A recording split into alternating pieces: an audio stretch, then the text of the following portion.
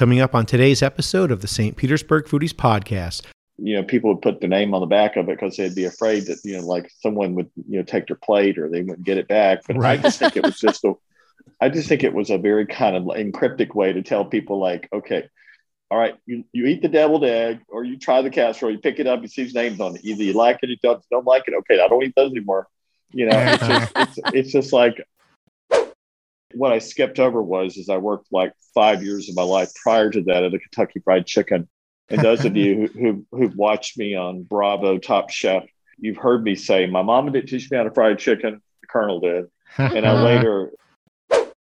Social Roost in downtown St. Pete. We understand you were there, according to one of the owners. Yeah. I was there with a friend of mine who is actually my barber.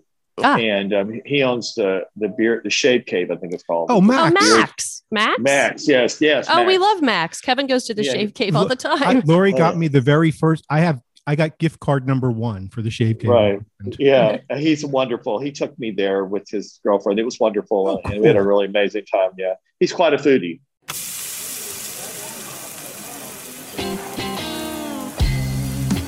Coming to you from St. Petersburg, Florida, you're listening to the St. Petersburg Foodies Podcast, the show that's the authority on where to eat in St. Pete. Here are your hosts, Kevin Godby and Lori Brown. Hi, I'm Kevin Godby. And I'm Lori Brown. Thank you for tuning in today. Welcome to the St. Petersburg Foodies Podcast, the podcast that's it when it comes to restaurants and food information in St. Pete. And be sure to check out our website, stpetersburgfoodies.com. There you'll find great information, including restaurant reviews, the largest St. Pete happy hour list ever created and kept updated, and information on the newest restaurants in town. We are locals that live in downtown St. Pete, and we've been eating our way through this town for years, so you don't have to. But you should. We have a new episode every Tuesday. Just hit the subscribe button and you'll get notified when an episode is ready for download. And then you can listen to them anytime you want, like on your morning jog or commute to work. On today's show, our featured guest is celebrity chef Art Smith. Art has been Oprah's personal chef. He's cooked for 7 presidents, Nelson Mandela, Princess Diana, and Prince Harry, just to name a few. Chef Art also has several St. Pete connections that you'll hear about as well. We have a great show, so stick around.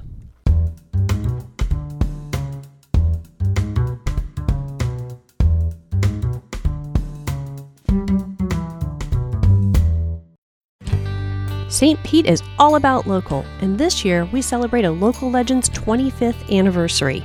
Rollin' Oats Market and Cafe was founded in July of '94 by Bert Swain and Larry Schwartz. From the beginning, Rollin' Oats has made a commitment to provide St. Pete customers with the finest quality organic whole foods, nutritional supplements, and body care products at the most reasonable prices possible. And now they have a South Tampa location too. We go there for many items, but they are the only place that we go to buy our raw probiotics and other supplements. They have the best organic whole food selection in town, and on the flip side of that, they also offer a fantastic selection of wines and an unparalleled selection of local craft beer. Rollin' Oats has a cafe open daily which offers delicious sandwiches, burgers, soups, salads, bowls, wraps, entrees, and fresh-made smoothies, along with a variety of prepared and packaged take-home meals located in the market itself. Do you pride yourself with supporting local businesses? Well, put your money where your mouth is and get on into Rollin' Oats today. Rollin' Oats St. Pete is located at 2842 Dr. Martin Luther King Jr. Street North, and in South Tampa, you'll find them at 1021 North McDill Avenue. Check them out on the web at rollinoats.com. That's ROLLIN oats.com. And Rollin' Oats offers online ordering with curbside pickup. Hey Lori, have you ever been to Noble Crust? I have. What do you like there? Pork belly, pimento cheese, and fried green tomatoes are my favorite. Oh yeah, I love that one too. They actually call it the FGBLT. It's fried green tomatoes, pork belly glazed with a Tabasco honey sauce and pimento cheese. Mm-hmm. And it's the first item on the menu, so you can't miss it. And I think they should actually call it the OMG. Yeah, you've said that before. The chicken marsala is really good too. It has chicken and chicken sausage, crimini mushrooms, and 4 cheese grits. It's so delicious. I love that they mix classics from the American Deep South and Italy. Noble Crust is famous for their fried chicken. I love it. Yeah, and the eggplant parmesan is out of this world. When we do a best eggplant parm list, it'll definitely be on there. Yes, it will. Speaking of lists, Noble Crust made 6 of them recently. Best Italian, Best Casual Dining, Best Pizza, Best Bloody Marys, Best Meatballs, and, believe it or not, Best Salads. Ooh, can I tell you another one of my favorite items? Yeah. The spaghetti and meatballs. It's so good. Man, you're not kidding. You know what? They have a brunch on Saturdays and Sundays starting at 10:30, which I love. And the deviled eggs are to die for. Let's go to Noble Crust right now. I'm in. Let's do it.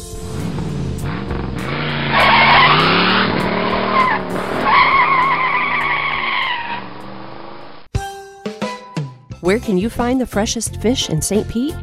Well, you can't get fresher than caught that day. That's what you'll find at Trophy Fish. The Day Boat Special includes the fresh catch of the day, cooked how you want it, with your choice of 2 sides and a house-made sauce. They also have some incredible appetizers like grilled street corn that's like crack. That stuff's so good. Incredible grilled oysters, fresh fish spread, and much more. You will also find some options for the land lovers out there. All of this set in a setting that makes you feel serene and relaxed with your toes in the sand, like a day at the beach. They like to call their concept Bait Shop Chic. So head on down to Trophy Fish, where you can grab a boat drink from their full bar and fill your tummy with the freshest catch around. Trophy Fish is located at 2060 Central Avenue in the Grand Central District. They are open Wednesday through Friday at 5 p.m., Saturday and Sunday at 12 to 3 for brunch, and at 5 for dinner.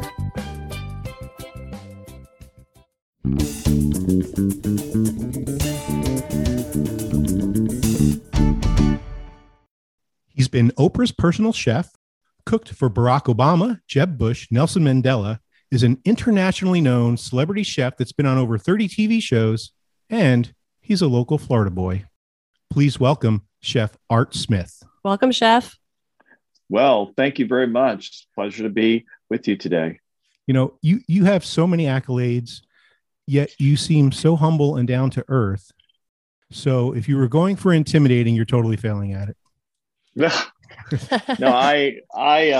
I'm just a chef. That's it. And I cook for people, and that's my job. I mean, it's just, I cook for stars and important type political people, but quite honest with you, I'm just, there to make people feel good so they can perform well. Well, it seems like you're doing a great job at that. Yes. So what was your path to becoming a chef and then a celebrity chef? How did you get hired by Oprah? Was that the beginning of the celebrity? No. No, I come from a very rural town in northern Florida called Jasper, Florida. And I have always loved, even at a young age, I appreciated my Southern culture and enjoyed the food. I grew up with grandmothers and mothers and, and just aunts who were great, wonderful cooks who made incredible food. It was in my part of the world. Sunday is the day when they do all the cooking. Right. I still don't understand how they got it all done. And, because among all those meals and all that, we did go to church. And I particularly loved when the church is always kind of the center. So they always had great Wednesday night meals. They something called Dinner on the Ground for people would come. And it was kind of like their idea called almost like a picnic, but it was really pleasant.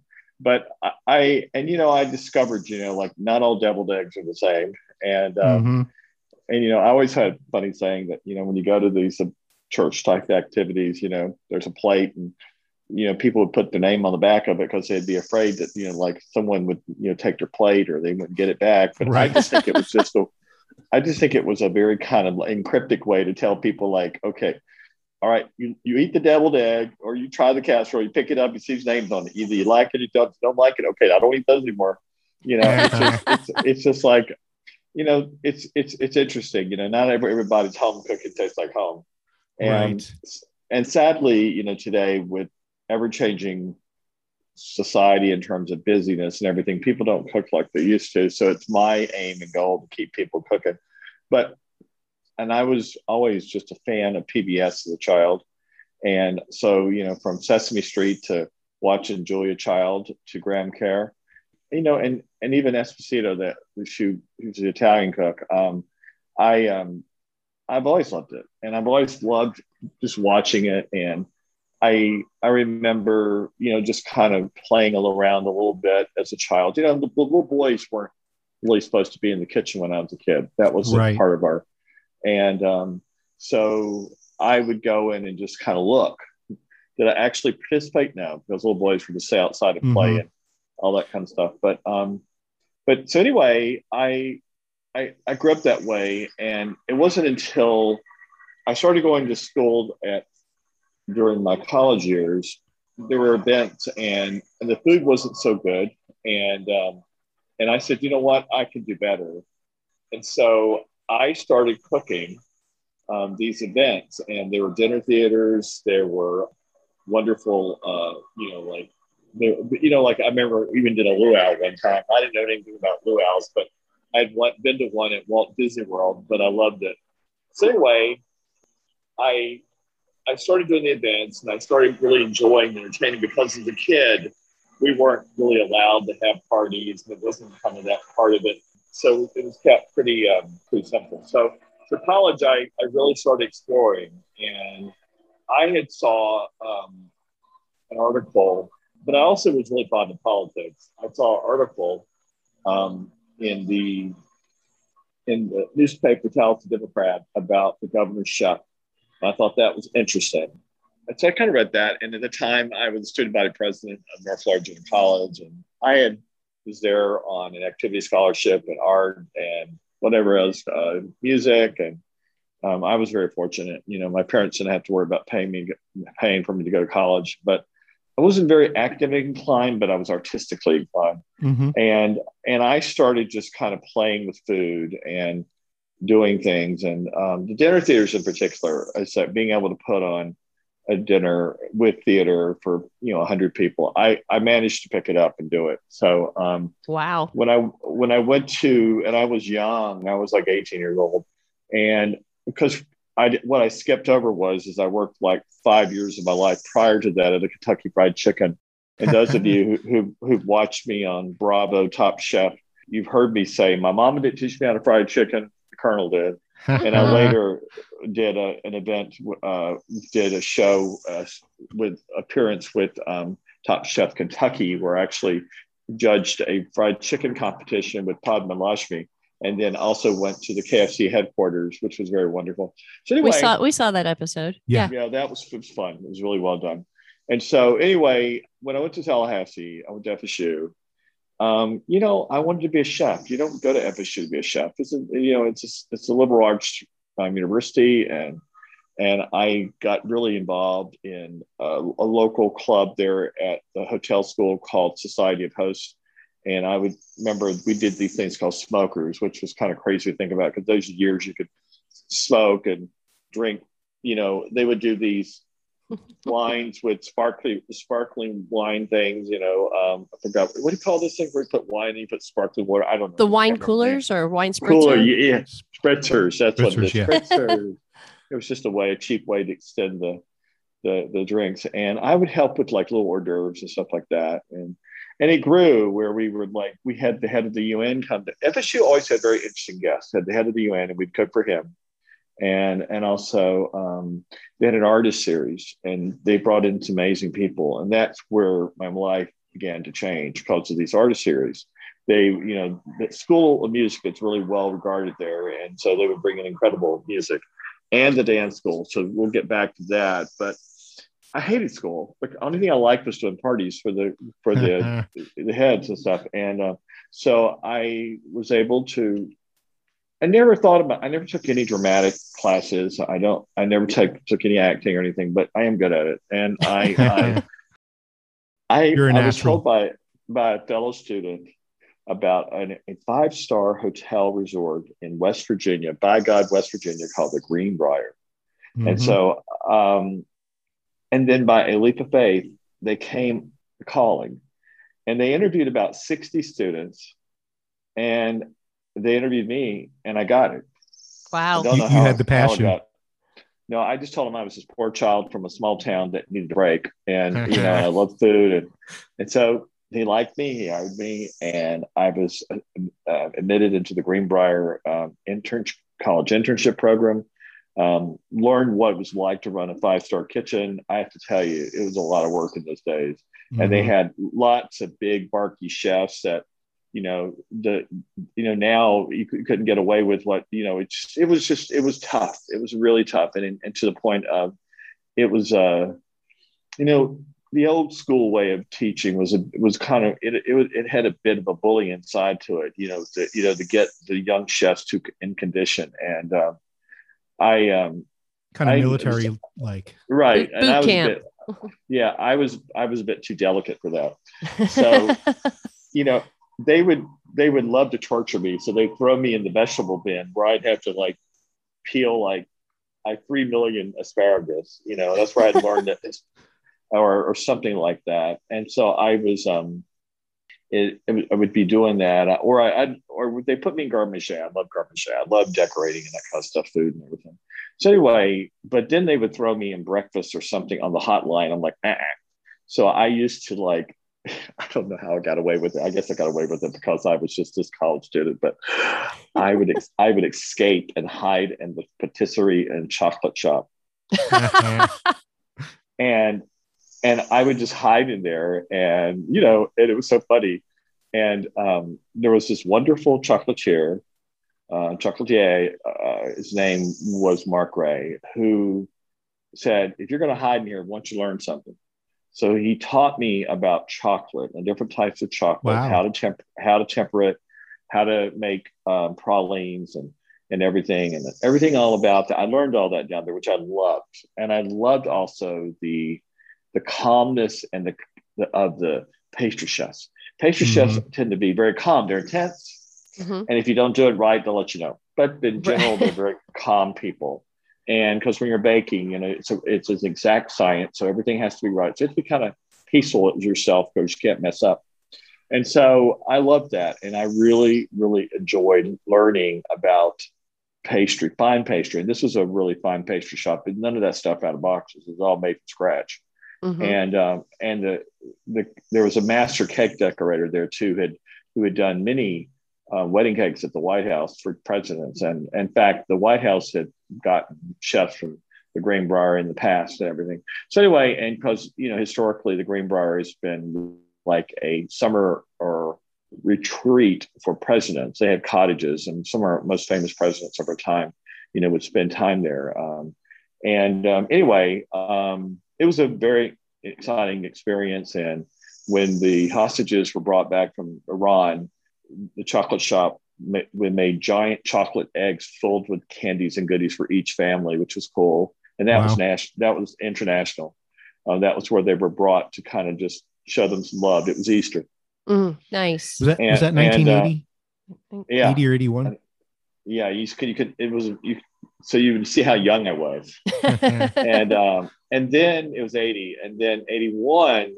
I really loved Disney. I've loved Disney since I was young, and my mother brought me here, and my father about 1972 when Disney opened, and I remember my brother and I. It seemed like we rode the monorail all night long, and we just played and played, and we stayed at the Polynesian, which was, we thought, oh wow, this is cool. We're in Hawaii, right? And it's still one of my most favorite resort hotels at the Magic Kingdom. And the Polynesian Resort, I wish they hadn't taken the waterfall out of in the middle of it. It had this amazing water attraction. They put this little itsy bitsy thing. I'm like, no. But it's they're redoing it, so I know it'll be more beautiful. But I love Disney, and so anyway, I remember I saw my first orange juice fountain at Disney when I was 11 years old. I was like, there's champagne fountains. I was like, wow. This is very cool. Orange juice, yeah. Orange juice, yes. And so anyway, I was I'm about to go find a lawnmower and put them out of business. Okay, but anyway, I don't know if you can hear them, but oh no, no, we can't. I'm staying at a resort, but anyway, I was going to tell you that I love love Disney, and Disney has been well known for quite some time for its college program. And what I didn't know when I auditioned for it, it was the first time the program was actually created, and it was called at the time the Magic Kingdom College Program. And so I got in, I was after 3 or 4 attempts through auditioning, I got into the program. And it was funny, you know, I was from FSU and they said, you're going to work in the park. And I said, great. I said, you want to work in Magic Kingdom? I'm like, no. I said, I want to work in the bakery. And they're like, why do you want to work in there? You're not a culinary student. And I said, but that's what I want to be. I want to bake cake. And so it was another one of those situations where, you know, they made everything at Walt Disney, you know, at Central Foods. They did the pastry, the cinnamon rolls, the danishes, you name it, the cakes.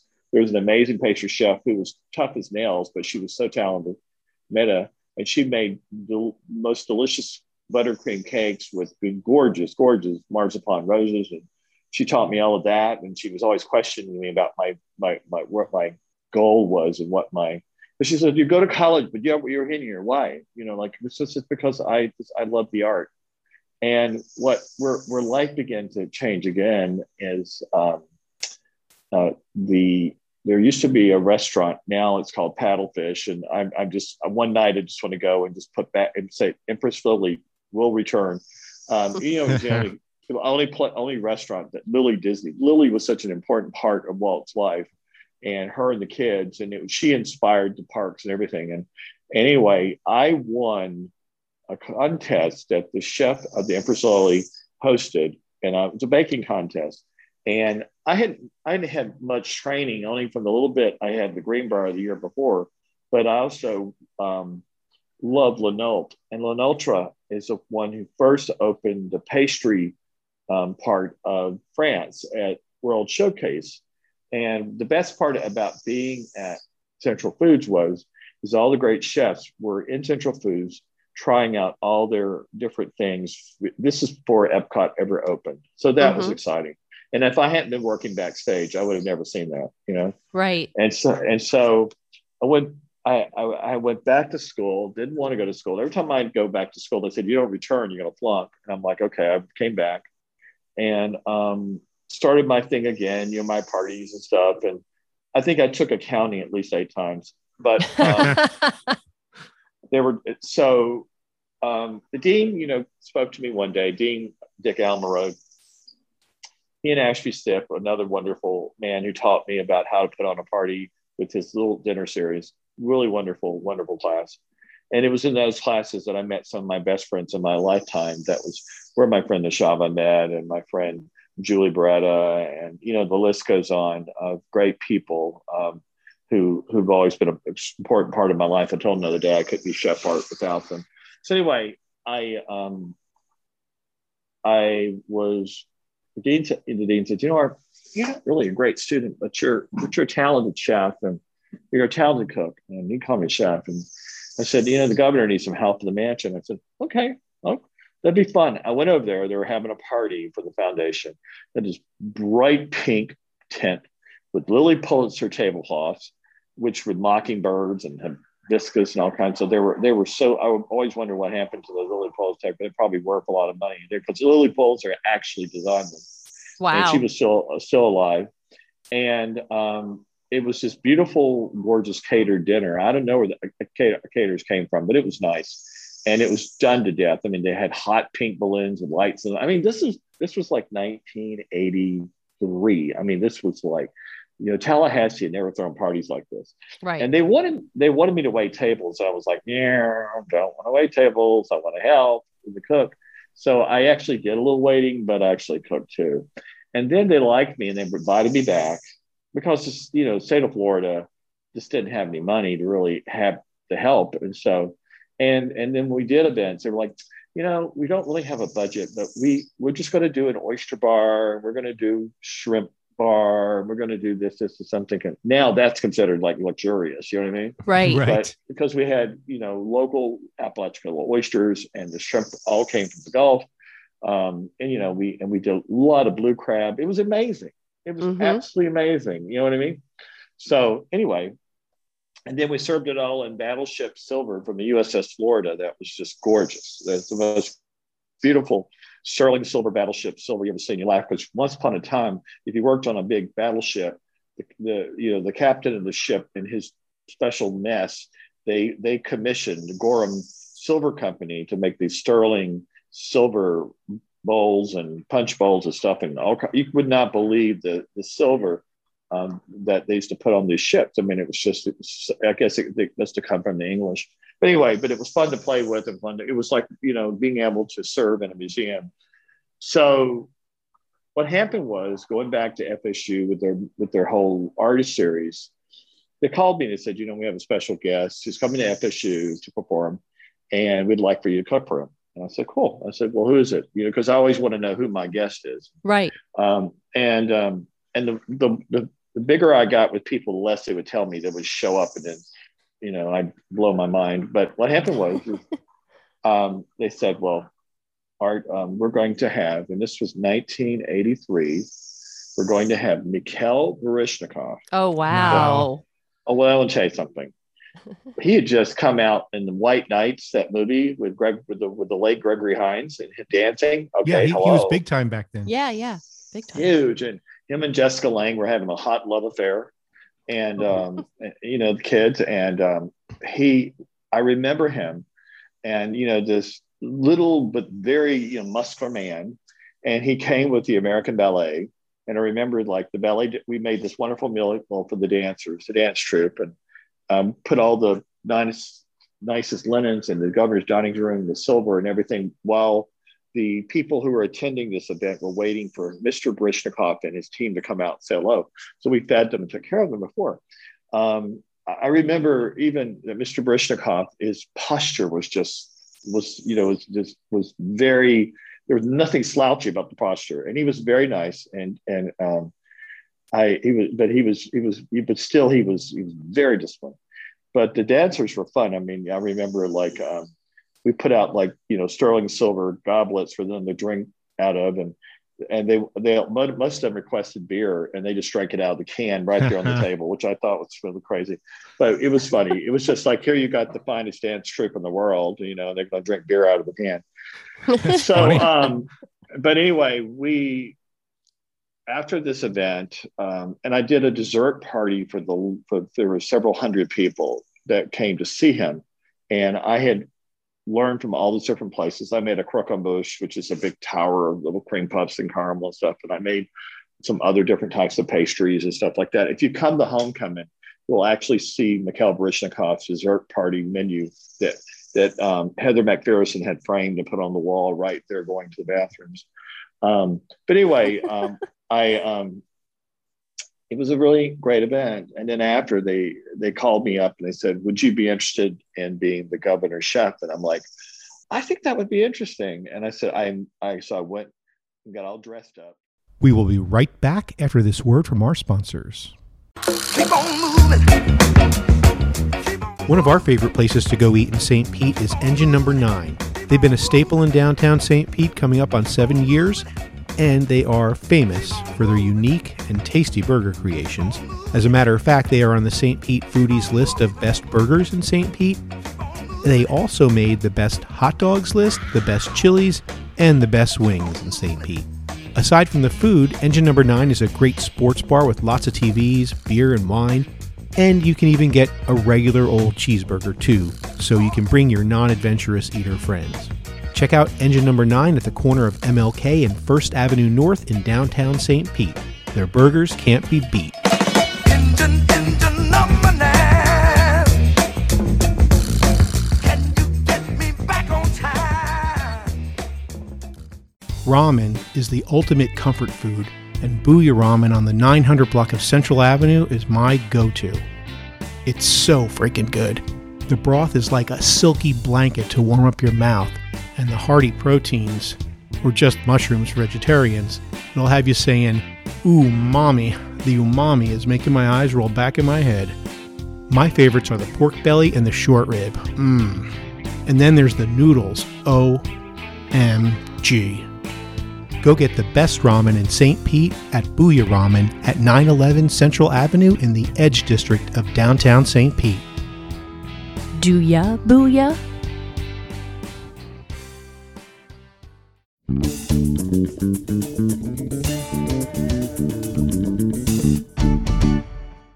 And we are back with more from Chef Art Smith. It was a really great event. And then after they called me up and they said, would you be interested in being the governor's chef? And I'm like, I think that would be interesting. And I said, so I went and got all dressed up.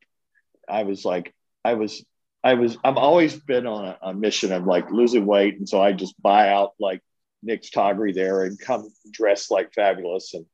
And I met the first lady and I was put on my best charm and also a woman who at the time was tough as nails, but turned out to be one of my greatest heroes of my life. And that was Anella Schomburger. And they both interviewed me and they hired me to be the chef. And I was so young. I was like 23 years old. And I actually quit school at FSU to be Bob Graham's chef for Florida. Wow. And so, but when that happened, no one had really actually used that job. I was, the first thing was to now you can't do this. I talked to the press and they did a huge story in the newspaper. Oh, cool. and that blew up. But it almost blew me out of my job because, because they were, you didn't talk about the help in the kitchen. You know what I mean? Right. Yeah. Right. So you were a natural at PR.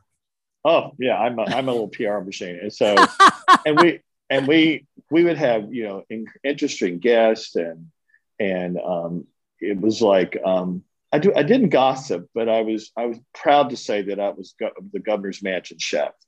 Nice. And I was able to use that to really extend. And because I had working at the Greenbrier and working for Disney really gave me a lot of confidence. And even my short student life at FSU, which later loved me because of my work with helping kids. And they said, everything that we would have taught you, you've already applied by creating Condiment Thread. So I got one of the first honorary MBAs in 135-year history of FSU. Wow. That's awesome. And so I loved that job. And that's what gave me, I was a celebrity in the state of Florida. Mm-hmm. Cool. And working. And then the governor took me to the governor's conference in Miami. And what year, but it was the year that Conga came out with Gloria Estefan. Remember that song? Yes. Yes. And Come on, shake your body, baby, do that conga. No, you can't control yourself any longer. Come on, shake your body, baby, do that conga. No, you can't control yourself any longer. And I had gotten myself a convertible to rent it, and I stayed at this fabulous hotel there where it was held, and I met Bill and Hillary Clinton at that event. Oh, how cool! And I met some other great people and the Rockefellers, and I had, it's important to be memorable. You know what I mean? And I wasn't highly trained as a chef, but I was very artistic, and so I love Gourmet Magazine. I was reading Gourmet Magazine and I read a story about Thailand. And I loved the way that Thais carve things, vegetables and fruits. And I love how they carve melons. So I started carving watermelons. Now, I mean, I know that sounds kind of funny, but I used to do like these lotus blossoms and all kind of beautiful things. And I'd put flowers and they became the rage of the party scene. Okay. Everybody wanted them. And so I remember there was a great hotel in Coconut Grove, and I put them in a fountain. They were beautiful. They actually shot them for a magazine, but it was there. I cooked, and it was amazing. And Adele was very proud, and that put me on a bigger stage. And then they will always have interesting guests, and a man came to dinner. I had been with them probably just 2 or 3 years. And he kept saying to me, this is going to come to an end. What are you going to do? I said, well, I don't know. He says, how would you like to be my chef aboard my yacht? And who was that? I was like, and his name was George Barber. Okay. And at the time, this was 1983, 4, 5, he spent $10 million to build the yacht, which is a lot of money in those days. It still is a lot of money. She was 125, 130 feet. She was 50 feet from the waterline to the top. She was big, and she had a big galley. anyway, I was like, how could I turn that down? I said, and I was acting kind of coy about it. So I said, show me the tickets. Well, he kept coming to dinner, and this was one of the supporters of the foundation that gave money to the, and so he showed up with the tickets. I'm like, okay, I'm ready to travel. I'm ready to see the seven seas. And I told Mrs. Graham, I said, Ms. Graham, I recently told her again, I said, I'm sorry that I just kind of flew out of there, but I wanted to see the world. And she said, yes, Art, that's good, But he flew me from there to, it was the end of administration, second term. And I thought, like, why not? Right. You know what I mean?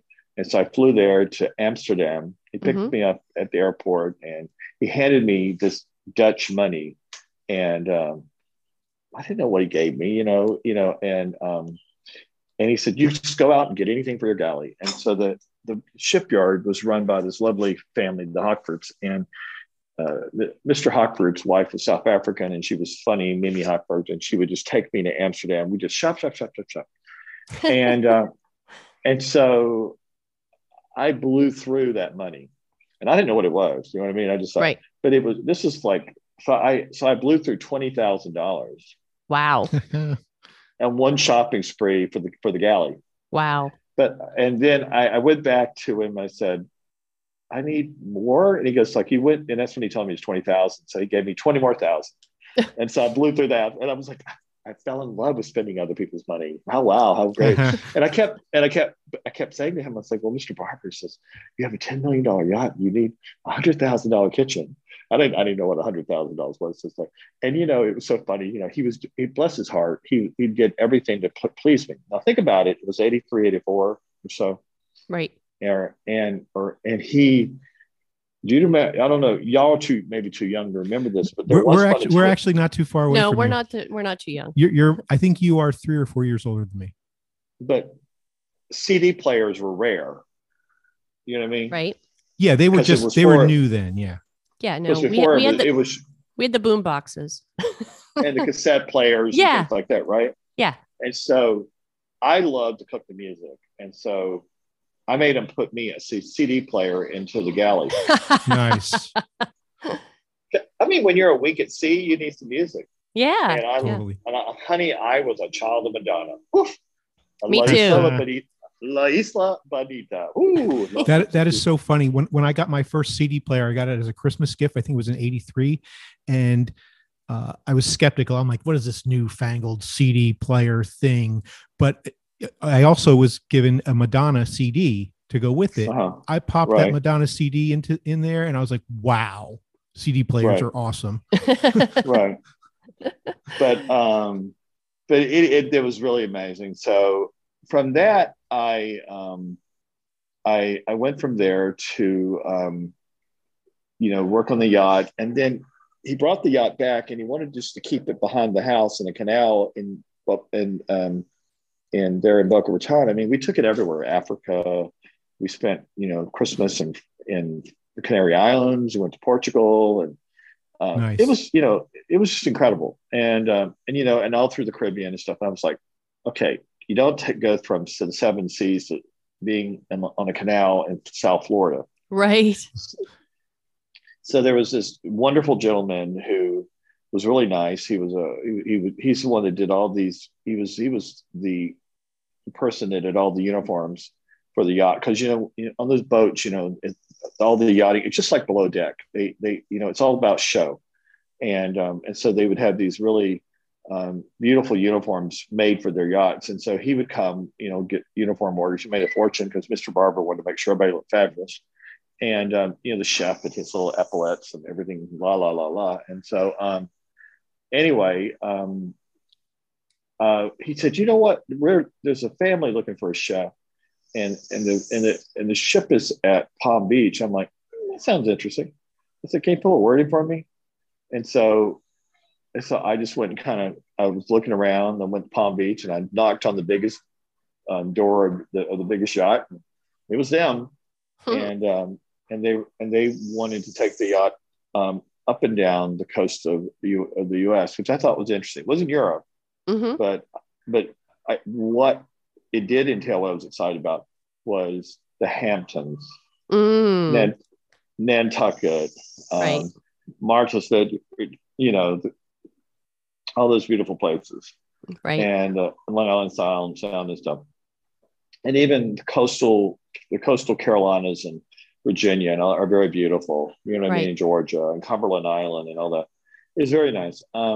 So that was real exciting, and he had an incredible. I just spoke yesterday at the Vero Beach Art Museum, and I love art, and they have an incredible collection of Hudson Valley art. But they also, I was telling them how Mr. Koger, it was his name, taught me about art. And, when you see art in the museum, it's one thing, but when you actually see it in a home, it's a totally different beast. Mm-hmm. Right. And he had an incredible mansion on Perry Street. And it was across from Perry's Drugs. I can't remember that street. But he had this incredible city mansion in old historic Savannah, where he had the largest collection of John Singer Sargents in the world. John Singer Sargent was one of the most premier Victorian painters of people, and gorgeous paintings. And he also collected a lot of other American impressionistic art. And so I left yachting because I met love, and I went and worked on a plantation where people were paying like $50,000-$75,000 a week to hunt quail at this plantation in South Florida. There's this part of South Georgia that is known as kind of like the quail hunting capital of the world. Mm-hmm. And people as well known as the Duke and Duchess of Wales hunted there, you name it, the list goes on. And at these very beautiful country estates, they have beautiful homes where corporate America would, this is when they had big bucks, would come and have their retreats, and they'd have hunting, and then they would have real chefs and teams that would cook for them. It was lovely, it was really nice. Mm-hmm. And my favorite thing there, of course, is making breakfast. And then the season stopped, and then I went back to Tallahassee and played around in restaurants. And I wanted to do a restaurant, and I borrowed $20,000, and I opened a restaurant called, borrowed the money, but ran out of money, and got somebody who helped me finish Chef R's Camellia Grill, because I love that. Mm-hmm. And that was the first one. Right. And I had just gone down to South Florida in Key West at that time. It was about 1980. I want to say it must have been about 86, 87. And, it seems like the whole, Miami Vice blowing up, and neon was huge. And it was a lot of really cool going down in Miami and that part of the world. And I just kind of took a little bit of that, brought it to Tallahassee, brought cool. It was way ahead of its time. Right. And the place was heavily, I had these wonderful friends who became my mentors in Tallahassee, Ben and LeGrand. They're one of the most incredible same-sex married couple I've ever met. One's a lawyer, one's a fine furniture builder. And they've taught me so much about life and just being yourself. And as everyone knows, I'm openly gay. And one of the great things about being a chef is like, people don't care what sex you are if you cook. They just want the food to be good. Right. And so I been to Grand and helped me build this beautiful place. And we opened up, and we had all kinds of different foods. And I had not really discovered my niche in terms of, I was just cooking out of what I had seen or tasted. I had met a great chef in Key West at a restaurant called Mira. And that chef was Norman Van Aken. Of course, you know who that is. And Norman made for me the first time ever I've had before foie gras, and had like amazing, delicious, expensive champagne. And it was an incredible experience. My partner who bailed me out, took us there. It was really nice. Nice. And anyway, it was. I really got the taste of what it could be to own a fine restaurant. It was a wonderful little small restaurant. It was delicious. Mm-hmm. And so anyway, and Norman had done Louis Backyard, and Pearl Perry was a partner. He'd done a lot of great restaurants down there. That's in the Keys. Key West was in its heyday. Hey, Art, we're going to take a quick break. Hold that thought. We're going to take a quick break, get a word from our sponsors, and then we'll be right back. And I want to see if we can fast forward a little bit to, I think some people might not know that you are a regular visitor to St. Pete. Right. Wonderful. Okay. We'll be right back. Dat's Restaurant in downtown St. Pete not only has some of the tastiest food, they are also unique and creative. They're the home of comfort food with flair, a foodie wonderland filled with bacon, cheese, and house-made breads. I love their shrimp and grits, which made our top 10 list. The trick is they use cream cheese and an Indian makhani sauce. They also have a bunch of great burgers that use certified Angus beef. And two that they're famous for are the Cheesy Todd, where instead of a bun, you have 2 bacon jalapeno mac and cheese buns, and then the Double D, where you have 2 whole glazed donuts instead of a hamburger bun. Yeah, it's crazy. Crazy. I love the spaghetti in meatball, ginormous meatball stuffed with spaghetti inside the meatball, then served on top of more pasta. They also have tacos, fish and chips, meatloaf, pulled pork, grouper sandwich, salmon, a great steak salad, and tons more. They've got a huge location with lots of outdoor seating, and the inside is as spacious as it gets, great for social distancing. They're right in the heart of downtown St. Pete on the very first block of the famed Central Avenue, 180 Central Avenue. Their website is datstampa.com, and on Facebook you can find them at Dats for Foodies.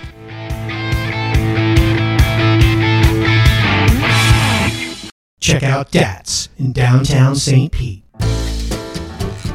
As a St. Pete Foodies listener, you should also check out the Zest podcast from WUSF Public Media. You know, the Tampa NPR folks. Every Thursday, host Dalia Colon shares everything from food history to the best restaurants you haven't tried.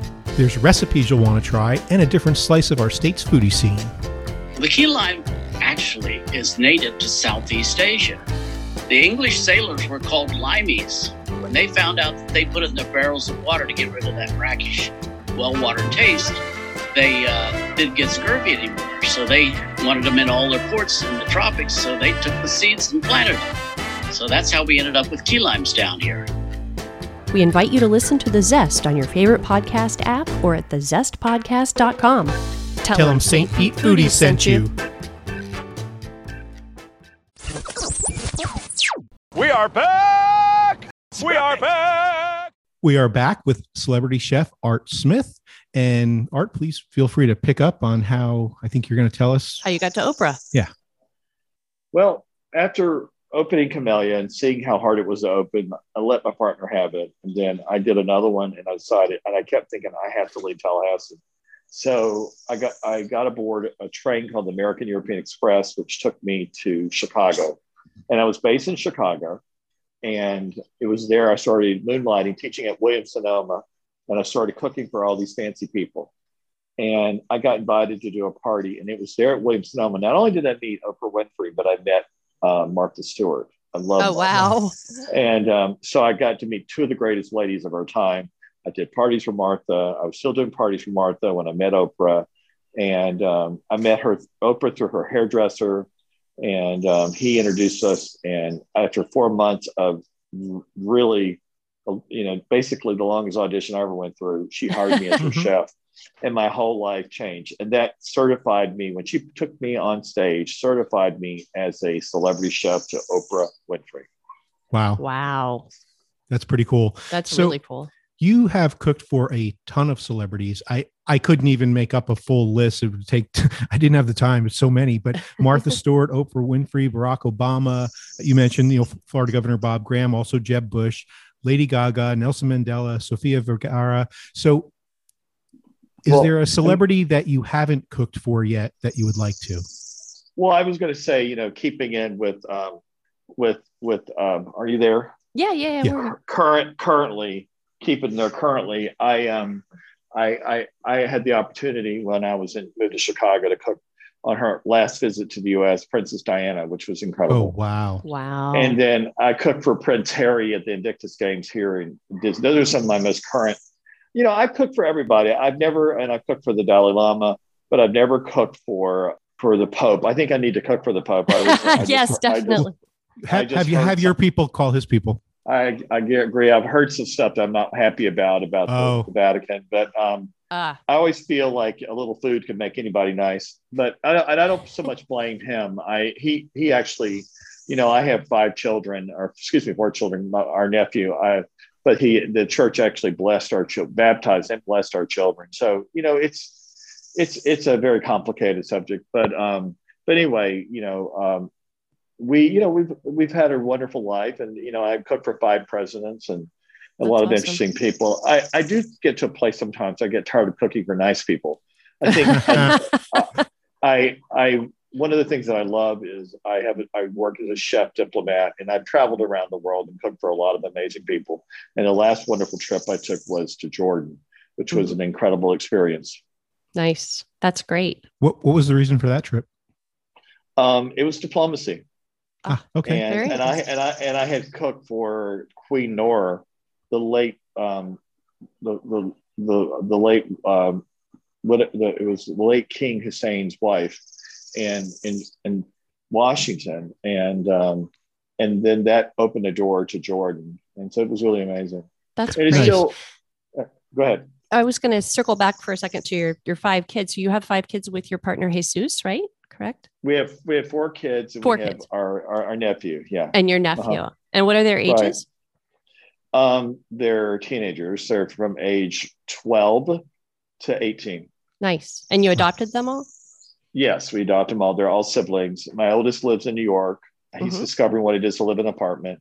And my other children are, they're in Jasper, and they said, "Poppy, why did you leave the city for?" We left the city for Grandma, and I lost my mother to Alzheimer's, and she was an amazing woman, and she had an incredible life. Towards the end, because of Oprah and because of my life, I was able to take her all over the world. That's and great. She spent 10 years of her life taking care of my father, who wasn't well. So I wanted her to see the world. So she went with me to South Africa. She went to China. She went to Russia. Wow. Went to Europe. She went to Italy several times. We had an incredible time. That's awesome. That's great that you got to spend that time with her. So you have some local connections here. We'll start across the bridge, Splitsville in Tampa. You designed the name for that. And I'm going to rattle off a few names, and then maybe we can come back and talk about them. Angela Bassett, Jeffrey Jew, Rob Bowen, Nick Okeson. And Nick is Lori's best friend, and he was at your restaurant before a House of Blues concert, and you sat down at the table to say hello, and you wanted to go to the concert, and Nick had an extra ticket. Yeah. You recall this? Yeah. Yeah, I remember that. Yeah. He's a family care doctor in Largo. And he's my best friend. We were telling him that you were coming on the show, and he's like, "Oh, we were at homecoming. He went to this concert with us." So he told us the whole story. I was wondering what concert was that? Good question. I don't remember. He didn't tell us. I don't remember. But he was really sweet. And Jeffrey and I worked together in Washington. He was based in Washington. And so there are a lot of great people. And one of my other favorite people is Margaret Ann, who makes. You ever had Margaret Ann cookies at St. Pete? I guess we will have to. I have not, but I do know of Margaret Ann's. Crazy delicious. And she also does meals that you can pick up. They're wonderful. Right. And, I've been really very, I love it down there. We actually spent our Christmas on St. Pete Beach, which was nice. Is that how you ended up at Social Roost? You mean at Splitsville's? You mean Social Roost? Social Roost in downtown St. Pete. We understand you were there, according to one of the owners. Yeah. I was there with a friend of mine who is actually my barber. And he owns the Shave Cave, I think it's called. Oh, Max. Max, yes. Oh, Max. We love Max. Kevin goes to the Shave Cave all the time. Lori got me the very first.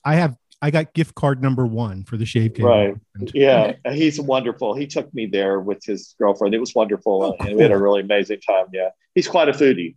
Yes. Yeah. They is Shab. She does a great job at taking pictures and writing reviews. Yeah. Rob told us that you said you waved him over and he was like, "Uh-oh, what's wrong?" But you told him that you liked the vegetables, and you said you can tell a good chef by how they cook their vegetables. They were delicious. They were good. It was a very nice experience. Great. Yeah. And it's true. Most chefs don't care about vegetables or desserts. Right. They only care about the protein. Have you eaten at any other restaurants in St. Pete that you love? Let me think about it. I at St. Pete Beach, I went to the famous grilled cheese place. Faux cheesy. Faux cheesy. And it had Robert crazy, Hess. Yeah. Mm-hmm. Yeah, we had a crazy, like spaghetti meatball grilled cheese that was it sounded crazy, but it was delicious. Uh-huh. And also, I'm trying to think of some other places, but not right off the hand now. But did you get a chance? I heard you on another podcast saying that you wanted to try Nash's. Have you had a chance yet? No, I have not. I'm not. Okay. I'm not had it. You were on another podcast I was listening to. It's called Late Night with Chefs, and it's 2 Chicago chefs. And in listening to that, it sounded like you were at in St. Pete, and it sounded like you were at a restaurant, but it wasn't mentioned where you were. Do you remember? I think it was at. I think I was at Hotel. Was it Hotel Zaria? Was it Indigo? No, it's right on the beach. It's a newer hotel. It's a little boutique hotel. Is it Zamora? Zamora, yeah. I was there. Zamora, yeah. Yeah. Okay. And I was eating in the restaurant there. It was really good. Yeah. That's pretty Nice. cool. So I want to mention one thing. I mean, you've been on a ton of TV shows, and we've watched several of them. But I think one of our favorites was Top Chef Masters. And the reason is a lot of the competition shows, they get really cutthroat. And Top Chef Masters, that's, it's all chefs who have already made it. They're usually they're celebrities. So there's nobody has anything to prove. And so it's a little bit nicer. It's a little bit nicer and more calm, and nobody's trying to like sabotage somebody else. You actually help each other. Well, some are and some aren't. Yeah. I'm sure, but it seemed like the camaraderie was really nice and for the most part. Yeah, right, and you also won $10,000 for your charity, Common Grounds. Right. Yeah. Common Threads. Common Threads. I was just making sure that's a coffee company. Sorry. Yes, and you also have a book. Well, you have a new restaurant. Let's not forget that new restaurant opening up in Chicago shortly, right, at the Navy Pier, named Reunion, and then that's also a subtitle of your book, Back to the Table: The Reunion of Food and Family. This came out in the early 2000s. It won a James Beard. Mm-hmm. And it was a New York Times bestseller. And I've actually written 5 books. Right. And I have the James Beard book, the Back to the Table. I have Kitchen Life, and then I have Back to Family, and then I have a book called Healthy Comfort. Mm-hmm. And then I wrote a book with Dr. Dean Ornish, that we did a book together, and that was really on healthy food and stuff. But I was on a roll in those days, and that was fun. But what really set my career was Back to the Table. Mm-hmm. Nice. Right. And it's about getting family back to the table. Yeah. There must be, I didn't count, but it looks like there's got to be close to 100 recipes in here. Yeah. The norm when you write a book like that is 150 recipes. Oh, wow. That's expected. Yeah. So we actually bought the book while we were at Homecoming Kitchen in Orlando last week. We're both wearing our Homecoming Kitchen shirts right now. Good. You're wearing your chicken proud. We are. We got our chicken shirts. We got the book, and it looks like there's several recipes in here that you can find on the menu at Homecoming. And so we're definitely going to try the buttermilk fried chicken, the deviled eggs. And then I figured out a hummingbird cake is in there. Yes, we had some hummingbird cake. Yes, we did. It was delicious. The recipe's in there. Awesome. Oh, awesome. Also want to do, let's see, for Homecoming, we need to give a shout out. We met the general manager, Alan. Alan, yeah, he's wonderful. And Janine gave us some excellent service. She was excellent. And we told them that we had an interview coming up with you. And they told us how you show up there often in Orlando. Yeah, I'm actually going there now after I finish with you. Oh, cool. And so they do a great job. Alan is one of our top managers. Jimmy Carroll is our main manager and he and the guys from Splitsville have worked extremely hard to bring incredibly talented young people who I've never owned a restaurant where the guests would remember their server's name and, Right. and they take a picture and everything. I think it's really wonderful. It's been really amazing. Yeah, That's awesome. you guys have done a great job in training over there. I like how everyone says "welcome home" when they greet you. Yeah. Well, it's all about that. Yeah, Welcome it home. is. It is. And two things on that. I learned later on from watching one of your videos why they're called church lady deviled eggs. And you kind of talked about this earlier, how at a lot of church socials, you'll find deviled eggs and they write their name on the thing. Right. Exactly. And then also, would you tell me how you do your grits? Well, the grits, we use Bradleyville, Bradley's General Store grits from Bradleyville, Florida, and it's right outside Tallahassee. They're a coarse ground white hominy grit, and you soak them overnight because they take longer to cook. Okay. You soak them overnight, and then the next day you drain them. You can wash them, and then I put half water and half milk, and I with a little pinch of salt. And I cook them very slowly. The fact they're actually incredibly done in a crock pot, and they cook beautifully. Oh wow! And you because you can't rush artisan grits or the quality. And but when you soak them, it makes it much faster. And then you can finish them with butter or cream. And if you want cheese, you can add cheese. But you only do that as like to finish them with. And like I would personally I sometimes make a pot and then I save them and reheat them again. They're really great. That's awesome. Yeah. So even though I grew up in New Jersey, we have some things in common. Since my dad was from the South, from Georgia, right? Grew up drinking sweet tea. I grew up eating grits, and I become somewhat of a grits snob. And there's a lot of grits around here that don't pass the test. Yours obviously were excellent. They were very creamy, and that's why I wanted to ask you, because I was for a while there. I was doing like half chicken stock and half milk, and now I've switched it to like 3/4 chicken stock and 1/4 milk because it got a little too rich with half and half. Yeah, I do that. That's wonderful. I mean, I that's why I do both. You know, so it's really, really good. Nice. But but you know, to keep in mind, but also too, you can add herbs in them, and you can add, you know, I kind of like to keep them on the very clean, simple side. Yep, and, same here. And then they just it's really, really delicious, and I think that they're really fantastic, and they're really, really good. Right. Cool. I'm gonna bribe Max to let us know next time you're here. And I love what's going on with downtown St. Pete. It's one of the, you know, that whole area from Tampa down has just gone tremendous. I mean, I'm so proud of what's gone on there. When I was there most recently, I got to go see the Van Gogh exhibit, that wonderful, you know, I think those type of things are great because it's introducing people, just regular people off the street about art. And it's, you know, and plus it's visually stimulating. It's really cool. Really great. Yeah. Thank you. We love it too. And we'll be posting links on the blog post for this podcast to Homecoming Kitchen and anything else you'd like us to. We're also going to post photos of the food. We had everything was excellent. It was amazing. Yes. We had the fried chicken, of course. I love how you do the okra too, how they're cut and breaded and everything was awesome. We did moonshine flights. We did the deviled eggs, shrimp and grits.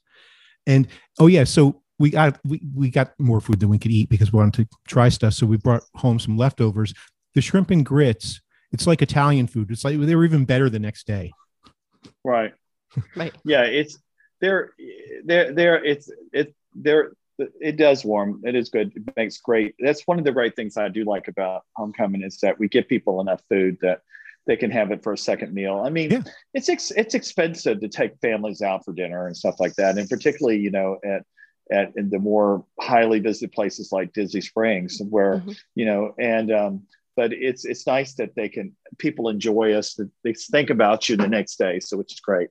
Yeah. Right. That's awesome. And just before we go, just one other thing while we're talking about Homecoming, it makes you the only Disney cast member that ever came back and started a business. That's what they say. They say I'm the only one. Isn't that crazy? Yeah, it is. They say that, and I like that. I mean, it's great. I'm very proud of that. But I would like to see others come back because I think once you've been taught the Disney magic way of doing business, why not practice it at Disney? Right. Exactly. Yeah. Also, this will be meaningless to everybody else, but I have to throw Brian Levine's name out because he's going to be so jealous. I have another business where he's the host of the podcast, and he is a total Disney aficionado. He's been a cast member. He's worked at Disney stores, and he's going to be so jealous that we got to talk to you and not him. Yeah. Well, I got plenty to talk about, as you can tell today. My whole thing is that I want people to understand too, it's maybe different now with the way things are, but it didn't happen overnight. Right. I mean, of course. I started from a very small rural town. I'm a native Floridian. I didn't come from a family with a lot of money. We had money, but not a lot of money. But mostly we had a lot of love and a lot of good food. And having a base like that really helped me. And a lot of great people throughout the time have helped me to be who I am. So I'm very grateful. And thanks, and I still credit, Mr. Disney, It's a Small World, for helping me create the mantra for our common threads, which is, for our world is a quilt, is people the fabric, all joined together by common threads. And, Mr. Disney and that wonderful attraction that he created for the 1964 World's Fair for UNICEF, which later then found its home at Disneyland. And then we were fortunate to get it at Disney World. It's one of my most favorite ones. And that and also working for the governors and learning politics. I probably could have never cooked for a president if I not worked for governors, particularly having the background in clearance. And that's why I was able to cook for Harry and Diana. And so, I mean, it's been a really exciting time. I'm to a place now, I'm turned 61, and I'm like going, okay, what's next, Art? What next? Well, what's next now is reunion. And I told my children, I said, I love you. Don't drive me crazy, or I'll leave this place, and then you have nothing. So remember, the longer you keep me alive, the longer you'll have something left to you. That's great. But, Chef Art Smith, thank you so much. Yes, thank you. Okay. It's a pleasure. Thank you, guys. Hope you have a wonderful, wonderful, beautiful spring day. It's gorgeous. It's spring in Florida. Enjoy. It is. Thank you. Bye-bye. Give Max my love. Bye-bye. Bye-bye. We will. Thank you. Thanks.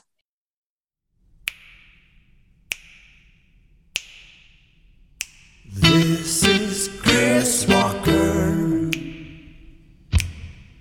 and you're listening to St. Pete Foodies Podcast.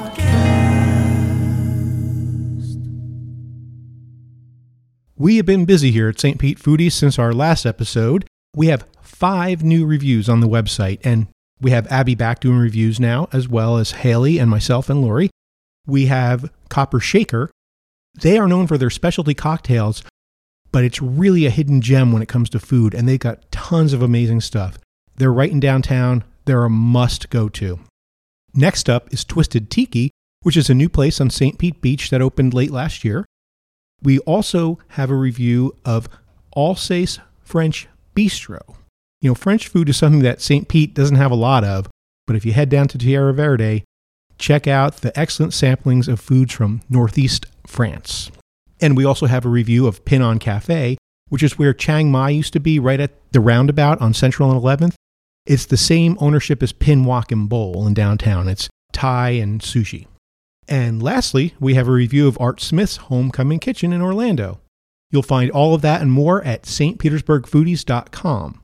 Next week on the show, our guest is a St. Pete TV sports reporter on ESPN and Fox Sports, and he also has many years of experience doing TV cooking shows.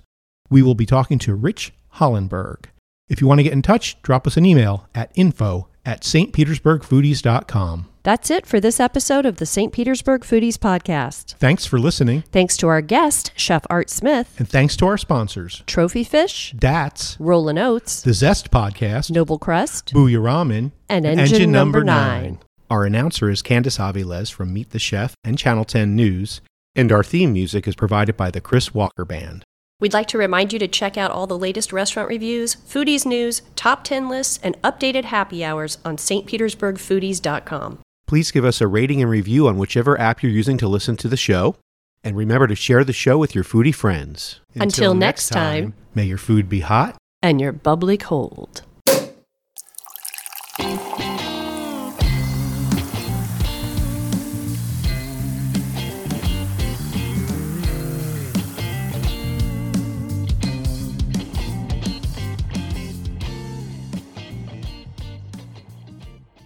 Man, this chicken gonna be off the chain.